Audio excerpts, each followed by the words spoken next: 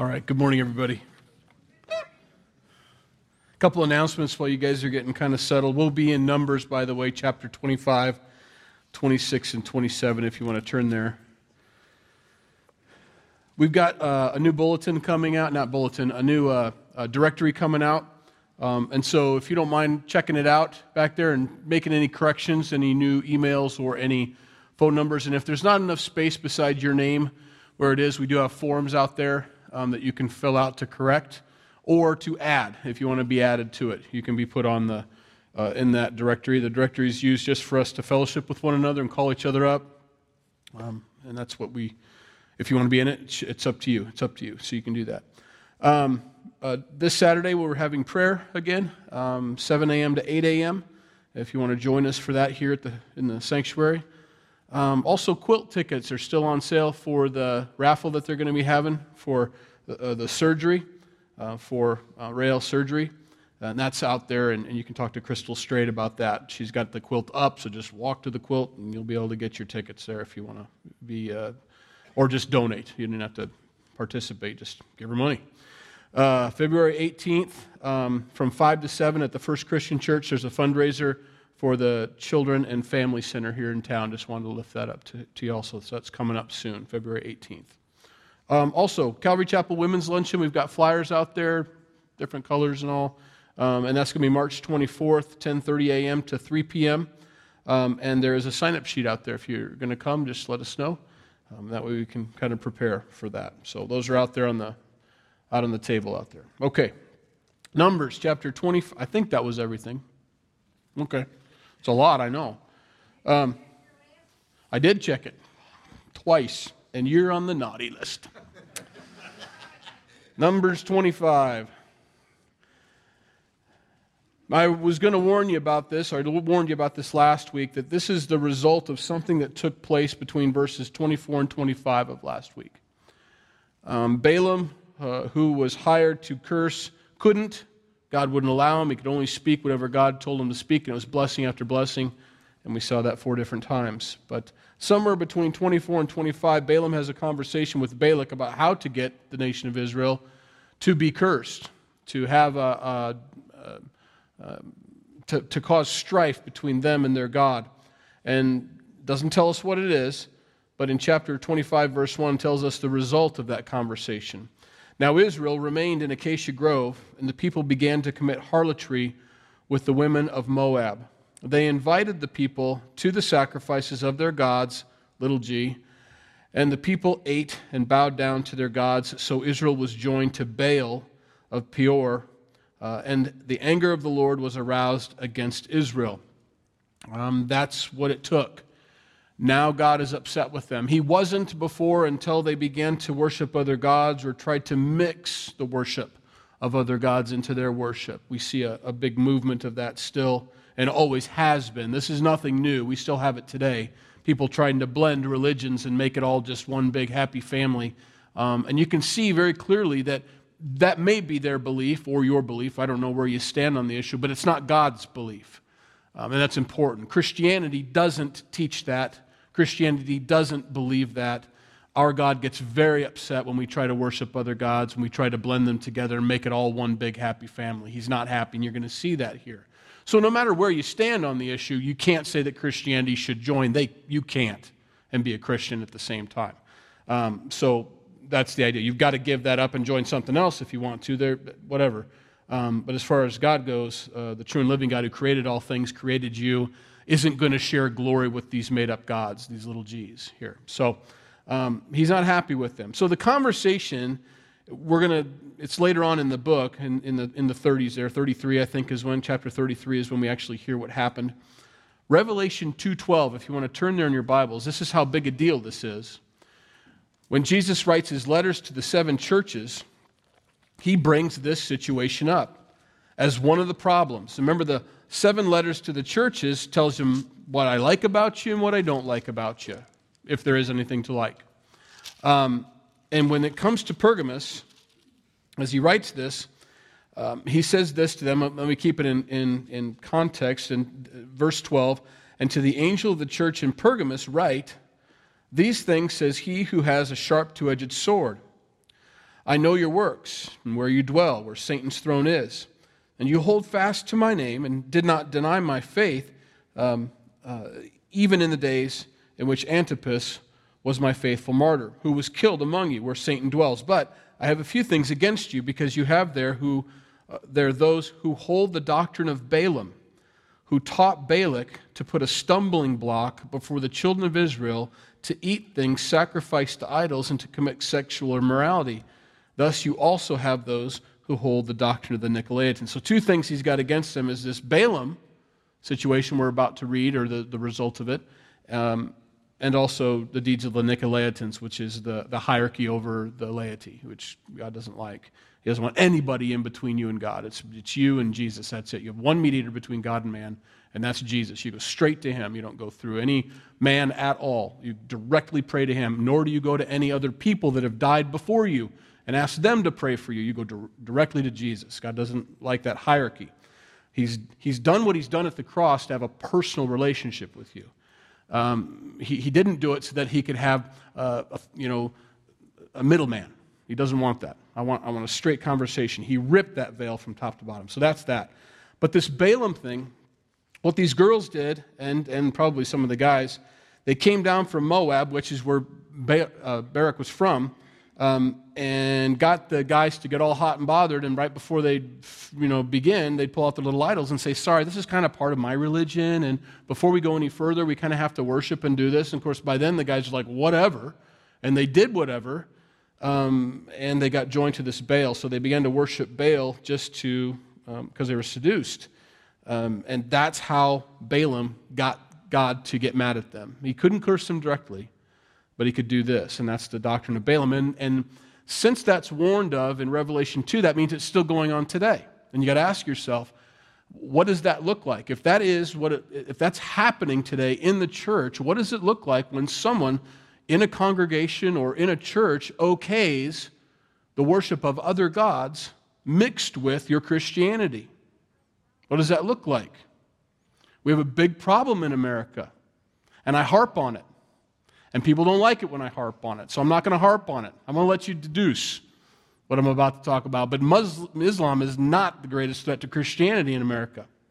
We have something much more sinister taking place, much more subtle, and it's in almost all of our schools, and it's in almost all of our rec centers. I'll let you fill in the gap and try to figure out what that is. Because I want us as a body to be led by the Holy Spirit and hear that still small voice saying, stop. I don't want you to do that. That's some other religion. That's another way of worshiping. I don't want you to do that. And you can't mix that with what I've asked you to do. Health is fine.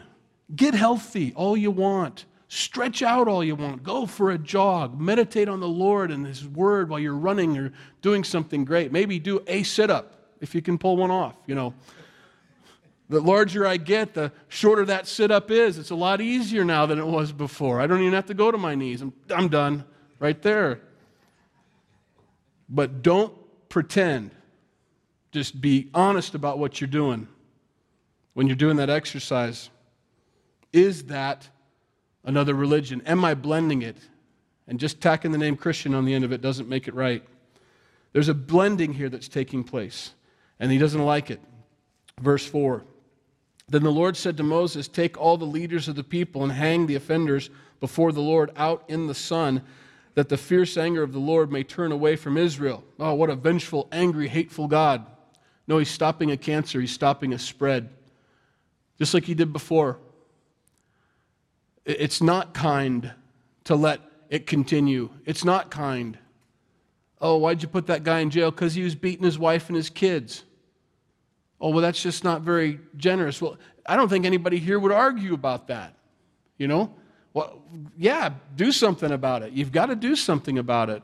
Otherwise, you're going to raise up another generation of children that are used to it, and that's how life is, and they carry it on.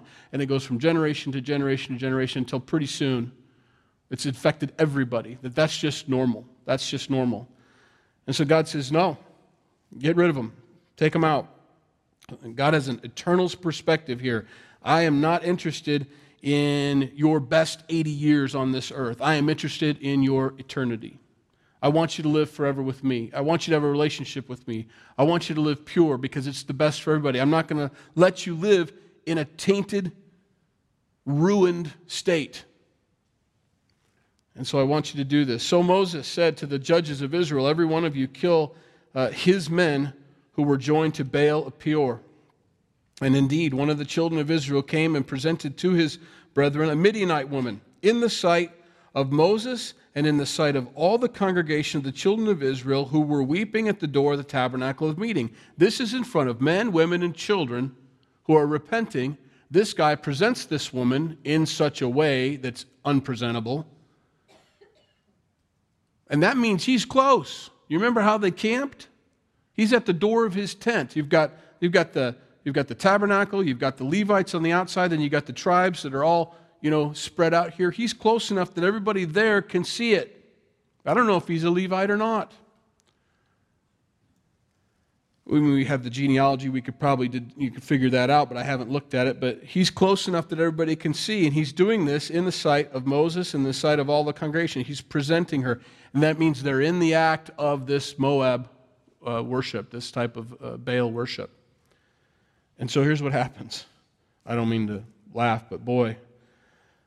Now when Phinehas, the son of Eleazar, the son of Aaron the priest, saw it, he rose from among the congregation and took a javelin in his hand, and he went after the man of Israel into the tent and thrust both of them through, the man of Israel and the woman, through her body.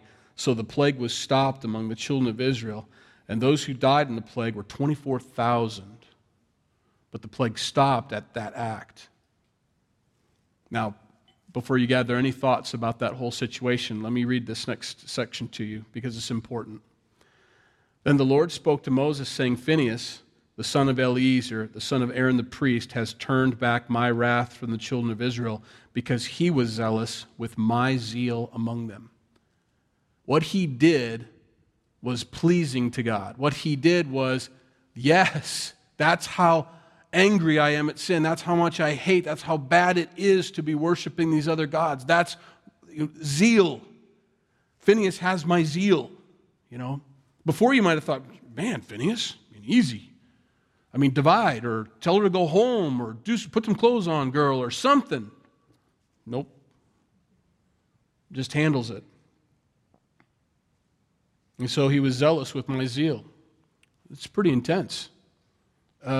Among them, so that I did not consume the children of Israel in my zeal. Therefore say, behold, I give to him my covenant of peace, and it shall be to him and his descendants after him a covenant of an everlasting priesthood, because he was zealous for his God and made atonement for the children of Israel. That's pretty heavy. God was pleased with that. Now, the javelins are out front. We sell them for $39.95. No, you got to be careful. No, yeah, right, Kathy. I wouldn't trust you with a pencil.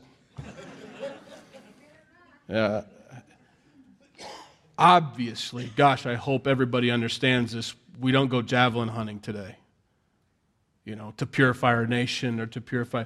We live in an age of grace now. Now here, in light of the cross, in light of Jesus Christ, in light of forgiveness, in light of him being long-suffering and patient and waiting for repentance. See, because remember where they are. They're in the age of law. They have no relationship with God outside of the law. This is what happens. This is what the law looks like. But that's why Jesus said, that which is vanishing away, this is me now. It's new. There's a new covenant, not this old covenant anymore. We have a new covenant with Jesus. We have a new covenant now. I just want to emphasize that so we don't get any weird ideas. My new covenant with Christ is that he paid the price for all of my sins. Now, there will be a judgment day, and make no mistake about this as well. God's zeal and hatred for sin here is the same today as it was back then. But he's dealing with it differently. He placed all of our sins on the cross and nailed Jesus to the cross, his son, in place of us. In place of this guy who got thrust through, in place of this woman, he died for their sins. Understand that. When he died once for all, past and future. He did it for everybody in every way. So understand that. So What do we take from this? So we can't use javelins. What can we do? Well, we recognize sin for sin. This is sin. And when I know this about my Father, see, this is how I get to know Jesus, because Jesus is very gracious, He's merciful, He's long-suffering. There's no javelins through me, although there should be. I should probably have about 10 or 12 through me by now, is the idea.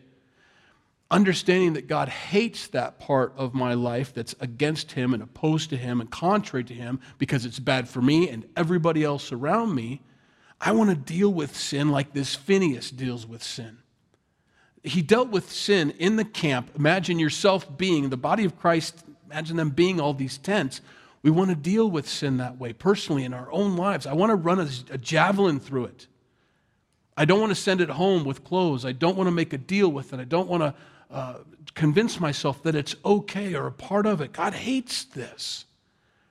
And He's the love of my life because He showed me how much He loved me at the cross by dying for me while I still hated Him, while I was still His enemy. And so because I know that about Him, that He hates this, I want to hate it too. I want to have that same zeal that He has. I want to have that, and we should want to have that. I think that's normal Christianity. That's not extreme. That's not way out there. It's not wacky. It's not fringe. It's normal Christianity to hate sin like God hates sin. And the more you have God's heart, the easier it is to hate the sin and to remove it and to attack it, and to not give it any quarter in your home or in your heart. It has no place to stay. And so that's what we take away from this, not that we get javelins, but that we understand that we want to have that same zeal. I want to be like Phinehas. I want to see the problem, and I don't want to think about it or pray about it or talk about it. I just want to act on it, Get rid of it. I don't have any mourning. There's no funeral for it. And sometimes we do that. There's this mourning period. I've given up this, We're in that 40-day giving up thing that people are doing, and they like to talk about it. I'm giving this up. I don't know what to say, but you're completing Christ. Different subject altogether, but I don't want to have a mourning time for it. I'm not giving up anything. I'm gaining Christ. I'm closer to Him. I'm in better fellowship with the love of my life. There's nothing better than having that relationship with your wife or your husband. If you're married, you know what I'm talking about, where it's just great, You get each other's jokes. You understand when you're messing around with each other, and when you're synced up like that, you're like, oh, that's how it is with God. That's how you want it, When you read it, you're like, totally understand what you're saying. I get it. That's what Phinehas has, and I want to have. Verse 14 now. Now the name of the Israelite who was killed with the Midianite woman, was Zimri, the son of Salu, a leader of a father's house among the Simeonites. And the name of the Midianite woman who was killed was Cosbi, I guess, the daughter of Zur. He was head of the people of a father's house in Midian. And can you imagine sending your daughter in for a mission like this? You understand why God hates Baal and the worship of Baal? Because the worship of Baal caused this guy Zur to think it's a really good idea to send his daughter down to the camps of Israel to prostitute herself to get them to sin against their God. That's what that relationship with their God did. Of course he hates it, because he never wanted that for Cosbi. He never wanted that for her. God had better plans for her. She was made in His image, but she was raised in a home by this Zur who taught her that was okay. I see these challenges sometimes where they think it's funny as babysitters to put $5 bills on the wall and to make the kids put their head against there and hold it there, and whoever stays there the longest gets the $5. That infuriates me. It absolutely infuriates me as a parent. Because you see these videos of these kids, one kid, probably 8 or 9-year-old girl, she's crying because she wants the $5 so bad, and they're sitting there, and the person's videoing it, laughing, and isn't this great babysitting? I get so upset with that. And nobody that I've talked to because I comment, understands why I'm so upset. It's just a fun game. It's just a little thing. What harm is it? You're teaching your kids. This is what you're teaching your kids. This is what you're showing them at home. This is what they're thinking. You're teaching that little girl to do anything for money. They didn't like that comment at all. You're ruining your children. That's not how you treat a person. That's not how you respect a little kid. That's not how you respect the person that they are, created in the image of God. Would you do that to Jesus? Sorry, I'm on a soapbox this morning. I don't mean to, but this is what happens when unbelievers or Christians that don't read their Bibles and pay attention to what God wants and have a strong relationship with Him, they do things, they mess things up, and they think it's cute and funny. And it's not. It's humiliating. You're humiliating these kids. It's horrible. Okay. So don't do that. Okay. Then the Lord spoke to Moses, saying, harass the Midianites, and harass the Midianites. Harass the Midianites and attack. I'm still on my soapbox. Harass the Midianites and attack them, for they harassed you, and their schemes by which they seduced you in the matter of Peor, and in the matter of Cosbi, the daughter of the leader of Midian, their sister, who was killed in the day of the plague because of Peor. So they go after him. Now, we're going to really go through chapter 26 quickly. This is a census. Remember, they're marching towards, this is their second time getting up to the Jordan River. All the people who were 40 years or 20 years or older have died off because of their unbelief, and now they've come up to it again, and so God's going to do another census here and number them. And he goes through these numbers. Verse 5, Reuben, the tribe of Reuben. They had, let's see, where's the numbers? There it is. 43,730.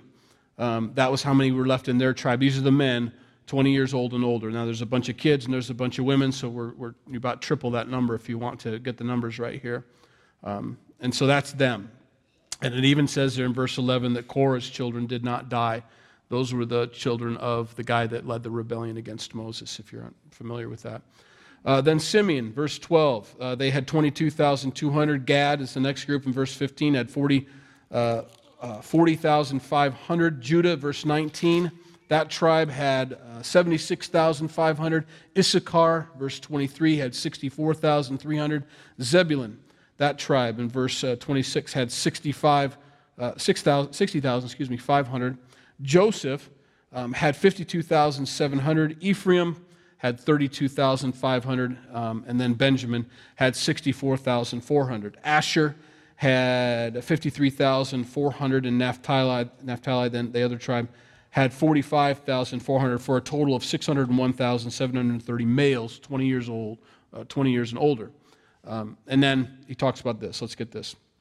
These are those who were numbered of the children of Israel, 601,730. Then the Lord spoke to Moses, saying, To these the land shall be divided as an inheritance, according to the number of names.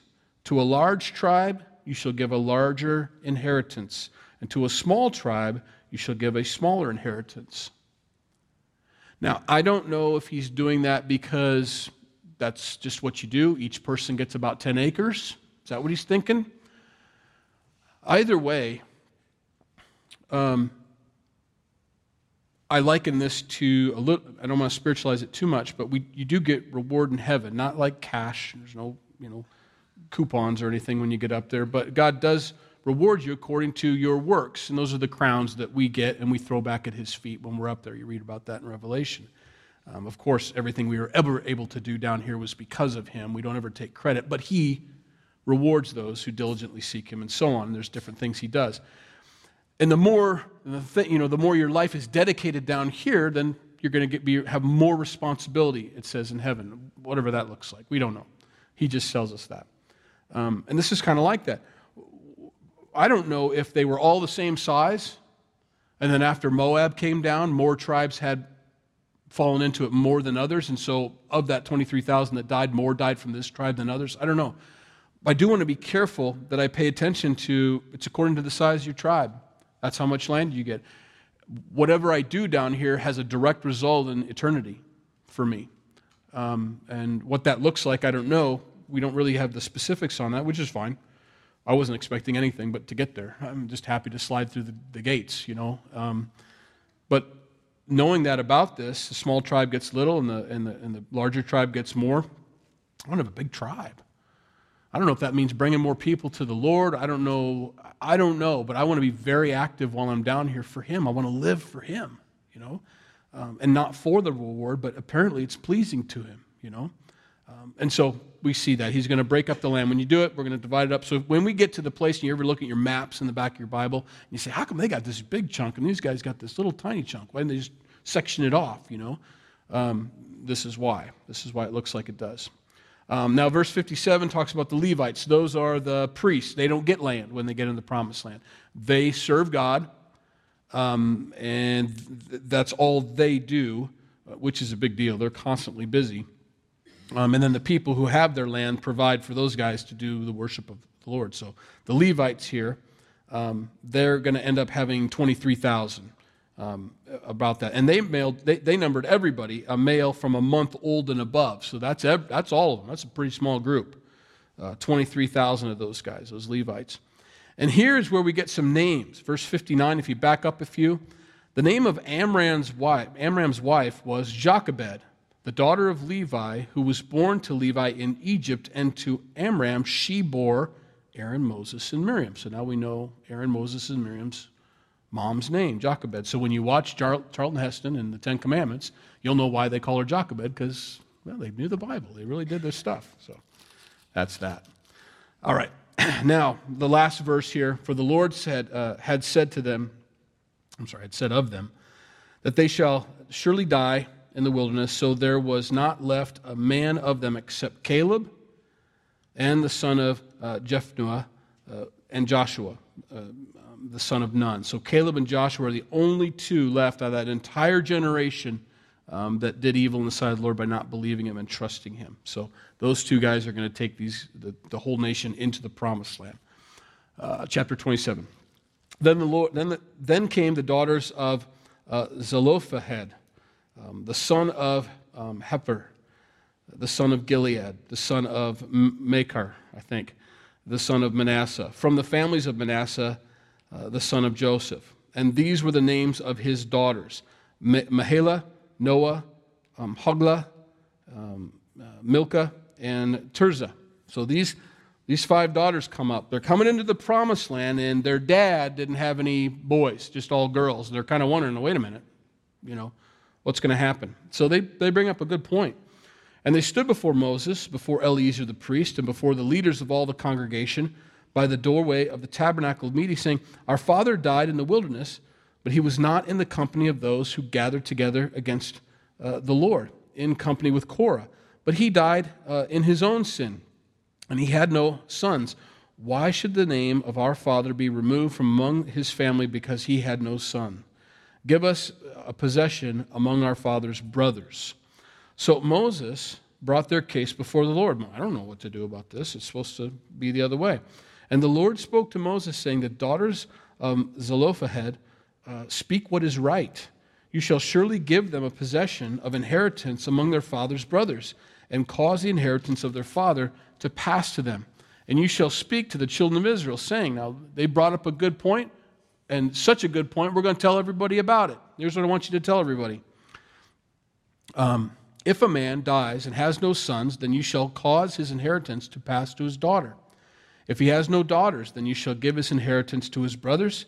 If he has no brothers, then you shall give his inheritance to his father's brothers. And if his father has no brothers, then you shall give his inheritance to the relative closest to him in his family, and he shall possess it. And it shall be to the children of Israel a statute of judgment, just as the Lord commanded Moses. And here's why. I don't want that land being absorbed by another tribe, okay? I want you guys to have the same amount of land, and so no matter what, it stays in the family. Judah's not going to conquer, Asher's land. They're not going to be able to take it over because they just didn't have any sons or something. I want it to stay that size. It's going to be theirs. Property rights, very important. And there's another soapbox issue I could get onto. No, we don't have time. You don't ever own your land because of those taxes, just so you know, here in America. If you don't pay your taxes, they can take it from you, and that's not biblical. So, anyway, pay your taxes.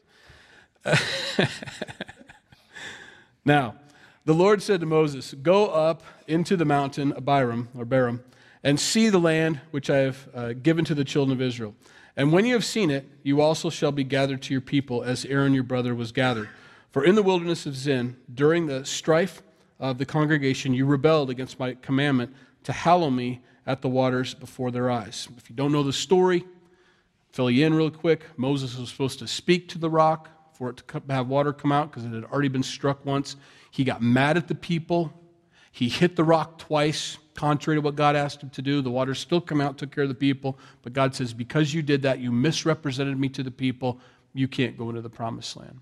So here's what you get to do instead. I'm going to show you the promised land from on top of this hill, and then you're going to be gathered together with your fathers. You're going to die. And Joshua is going to be able to take them through. And that's a very brief, that's very concise, and that's going to happen over the next few chapters here. So I want to show this to you, and he does. Then Moses spoke to the Lord, saying, "Let the Lord, the God of the spirits of all flesh, set a man over the congregation. If I'm going to go," he says, "I want you to put someone in charge, who may go out before them and go in before them, who may lead them out and bring them in, that the congregation of the Lord may not be like sheep which have no shepherd." He understood that. These people need some guidance. They need some help. They need leadership. Don't leave them without a shepherd. And the Lord said to Moses, "Take Joshua, the son of Nun, with you, a man in whom is the Spirit, and lay your hand on him. Set him before Eleazar the priest and before all the congregation, and inaugurate him in their sight.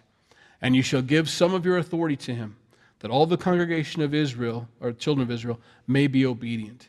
He shall stand before Eleazar the priest, who shall inquire before the Lord for him by the judgment of the Urim. At his word they shall go out, and at his word they shall come in. He and all the children of Israel with him, all the congregation." So Moses did as the Lord commanded him. He took Joshua and set him before Eleazar the priest and before all the congregation, and he laid his hands on him and inaugurated him, just as the Lord commanded by the hand of Moses. And so he does it. So he's very obedient. Moses didn't even argue with him about it. You know, you would have thought that had been a good time to say, "Hey, can we revisit that problem that I'm not going into the promised land?" He doesn't. He understands.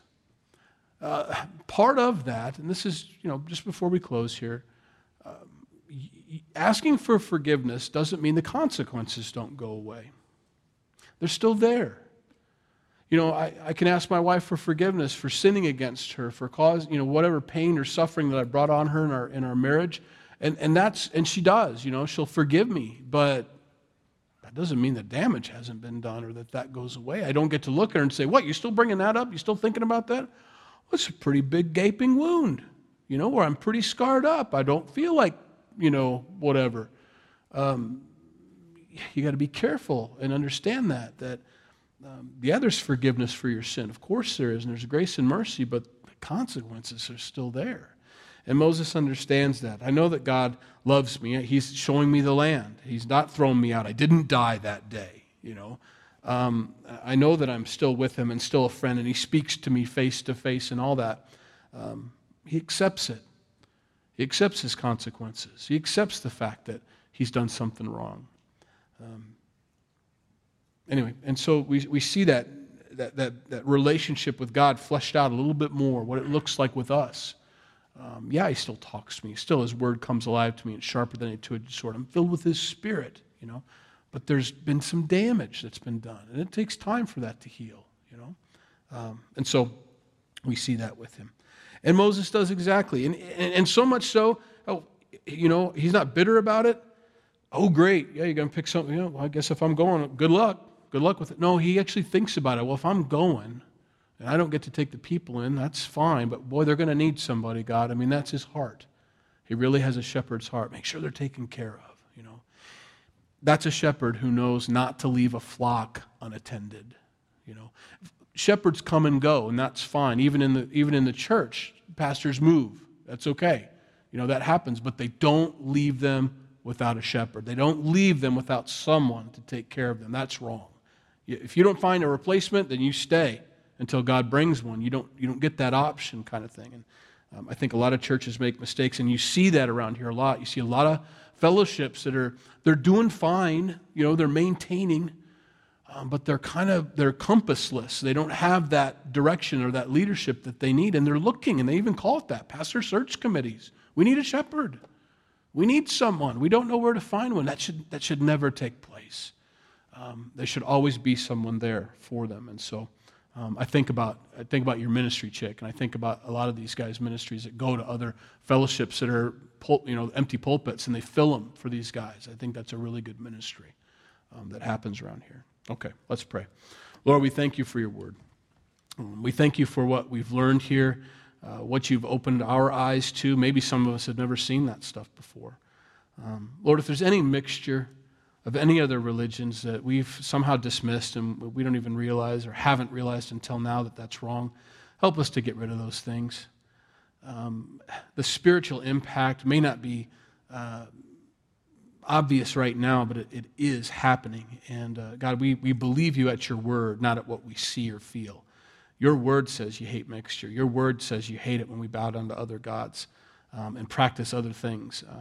You have a way to be worshipped. You have a love for us. We're complete in your Son, Jesus. There's nothing that could be added to what you've brought us in your Son, Jesus. There's nothing that can make it any better. In fact, if we try to do that, you say that it defiles. So God, forgive us and help us to remove anything. Bring it to our minds by your Holy Spirit, whatever it is in our lives that may need to go. And also, Lord, help us to have that heart like Moses does, a shepherd's heart, a love for people, an understanding of the forgiveness and grace that you have for us, but also of the consequences of our sin. And may all of that purify us, God. I pray that would all help us to walk closer to you in more obedience to you, paying attention to your Holy Spirit, and just being led by you. Lord, we pray for opportunities to minister this week to those we run into or work with or are related to. However, help us to be your hands and feet, to be like Christ to them, to show them your love, your grace, and also your truth, Lord, your word. Fill us with your Spirit now as we go. In Jesus' name we pray. Amen.